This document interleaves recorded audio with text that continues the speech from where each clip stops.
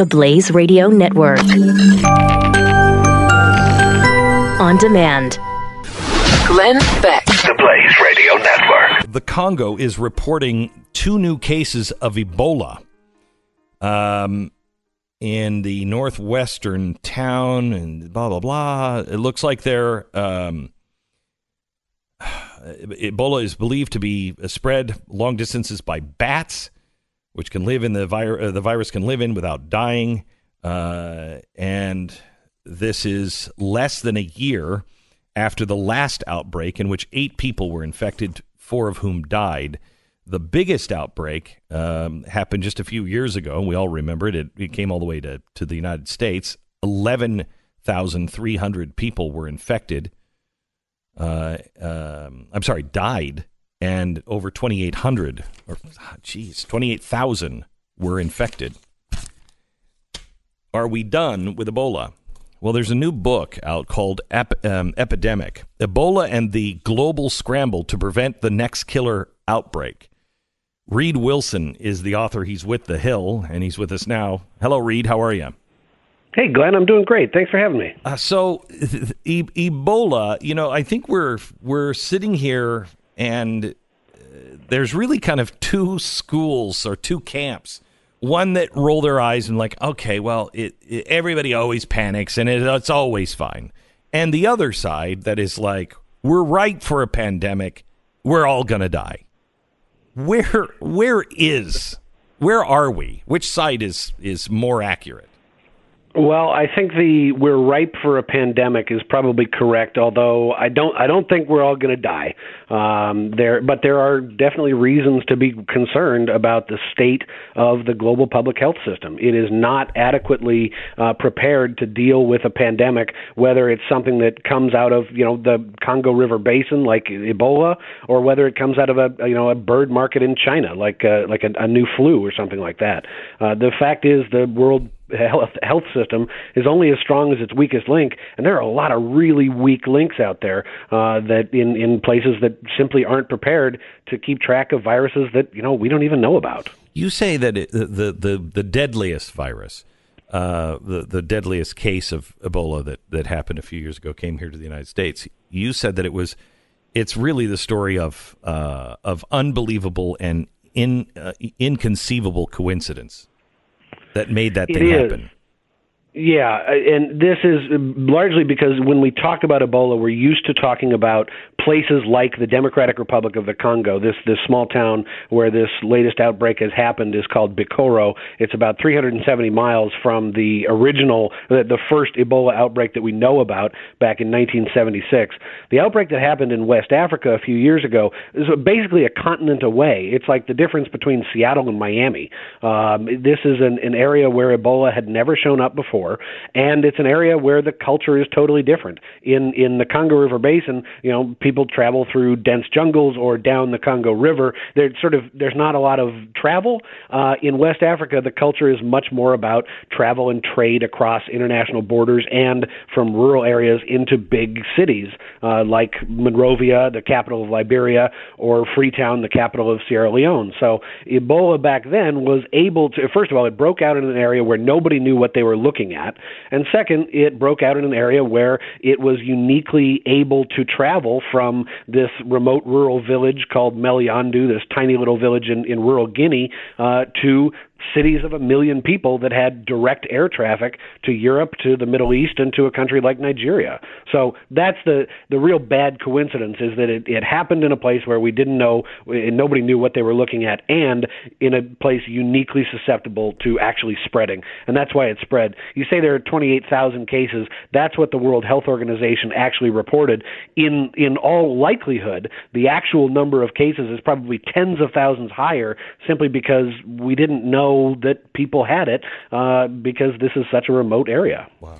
Reid, it was interesting, one point that you made in that the outbreak happened in an area that was, relatively speaking, friendly to America, which allowed us to intervene as much as we did. Do you have any? What would it look like if this were to have happened in, let's say, Pakistan, or a place that was not as easy for us to be involved in?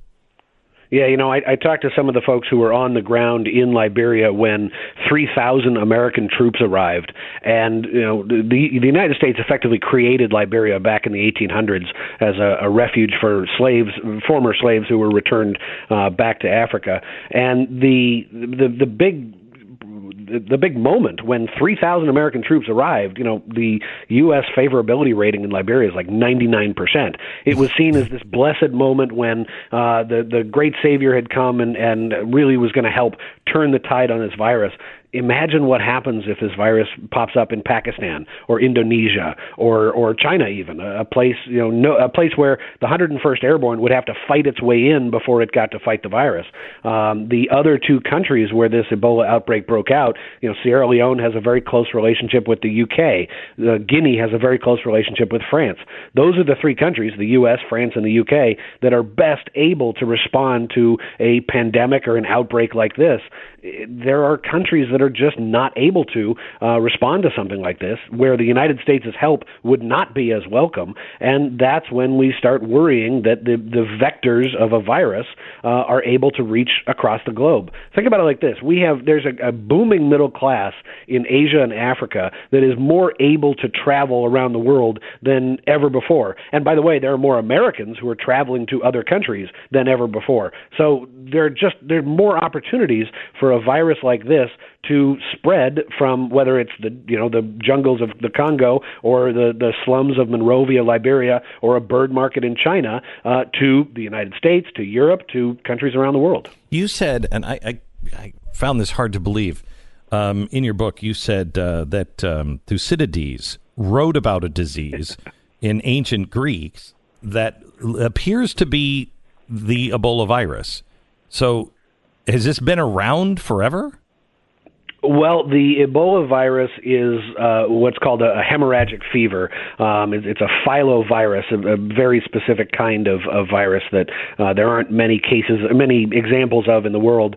And there is a chance that the plague of Athens, which hit during the Peloponnesian War back in the time of Thucydides, about 425 BC, could have been the Ebola virus. Thucydides himself contracted this virus. He talks about how it impacted health workers, which is exactly what happens in an Ebola outbreak. He talked about people having to rip off their clothes because they felt like they were burning under their skin, which is exactly what happens in an Ebola outbreak.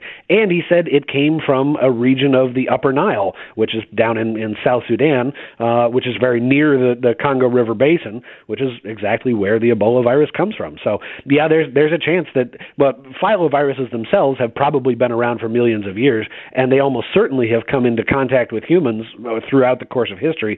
We just didn't know exactly what we were looking at until the very first outbreaks that we were able to identify. I say we, the doctors were able to identify back in 1976. Reid is watching the Ebola breakout in Africa safely from across the ocean until it, ended up in the exact city that we are in right now in Dallas. Yeah. It was amazing to me. One of the things that I really took out of that was the amazing efforts of faith organizations that went in there and really risked seemingly everything with no regard for their own safety at times going in there. Can you talk about their role in making sure this did not turn out to be a lot worse? Yeah, I'm really glad you picked up on that, because this is one of the really cool stories, and in this story of scary viruses, we can take heart that this is the best of the world. This is really good people coming together and doing things. In Sierra Leone, Guinea, and Liberia are countries that are basically divided between Christians, Muslims, and sort of more traditional faith religions, traditional religious practices in more rural areas. And in a lot of cases, you had Christian ministers and Muslim imams standing next to each other in front of each other's congregations saying, look, Ebola is real. Here's how you defend from it. Here's how you protect yourself. Here's how you can be treated if you get it. It was a lot of the faith community that was able to spread the message that, if you get Ebola, you will be very sick, but you may survive. And that was a really important message to convey to people. The initial, the World Health Organization went in, and they're their initial message was Ebola will kill you. Well, that meant that a lot of people who got Ebola, they didn't want to go to a treatment center. They wanted to stay at home, and if they were going to die, they wanted to die around their families. That, at the moment, made them hugely contagious to those families. So the new message spread by those faith leaders that, hey, you can get treated, was really important to getting people into treatment. But it was also people like Samaritan's Purse that came in and really did some remarkable work. And they, much the way you are in your book, Epidemic, are warning the United States and the World Health Organization just not prepared. They were surprised at, wait a minute, what do you mean there's no plan? What do you mean there's not? What do you mean you can't do that? They were shocked at how unprepared we were. I think that's exactly right. And a group like Samaritan's Purse, this is an organization that sends doctors to the poorest regions in the world. And one of the guys who, by the way, has Texas roots, Kent Brantley, was a doctor in a clinic called ELWA. The Eternal Love Winning Africa is the NGO that was running it in Monrovia, and he was treating these patients. The just terrifying part of the heartbreaking part of the story is a lot of these doctors started counting the patients who survived because it was easier than counting the patients who died. That's how deadly the Ebola virus was. Kent Brantley did some amazing work, took his family over there, lived in basically extreme poverty so that he could serve the rest of the world, people who needed it more than he did. He ended up contracting the disease, and fortunately, the U.S. government sent over what was effectively an air ambulance that they kept on contract. So they brought Kent Brantley and Nancy Wright-Bull, who was a missionary from another organization called Serving in Mission, back to Emory Hospital in Atlanta. And fortunately, they both walked out of the hospital after a few weeks, and they are completely cured now. So it is hard to overstate the role of a lot of these missionary organizations in West Africa during this Ebola outbreak. I'd also point to a group like World Vision. A lot of people know World Vision as that company, the group that says, hey, spend $10 a month and save 30 kids or something like that. They had something like 56,000 sponsored children in Sierra Leone. They did such good work in Sierra Leone that not a single one of those kids got sick. Wow. Reid Wilson, the name of the book is Epidemic, Ebola and the Scramble to Prevent the Next Killer Outbreak. Glenn Beck. The Blaze Radio Network.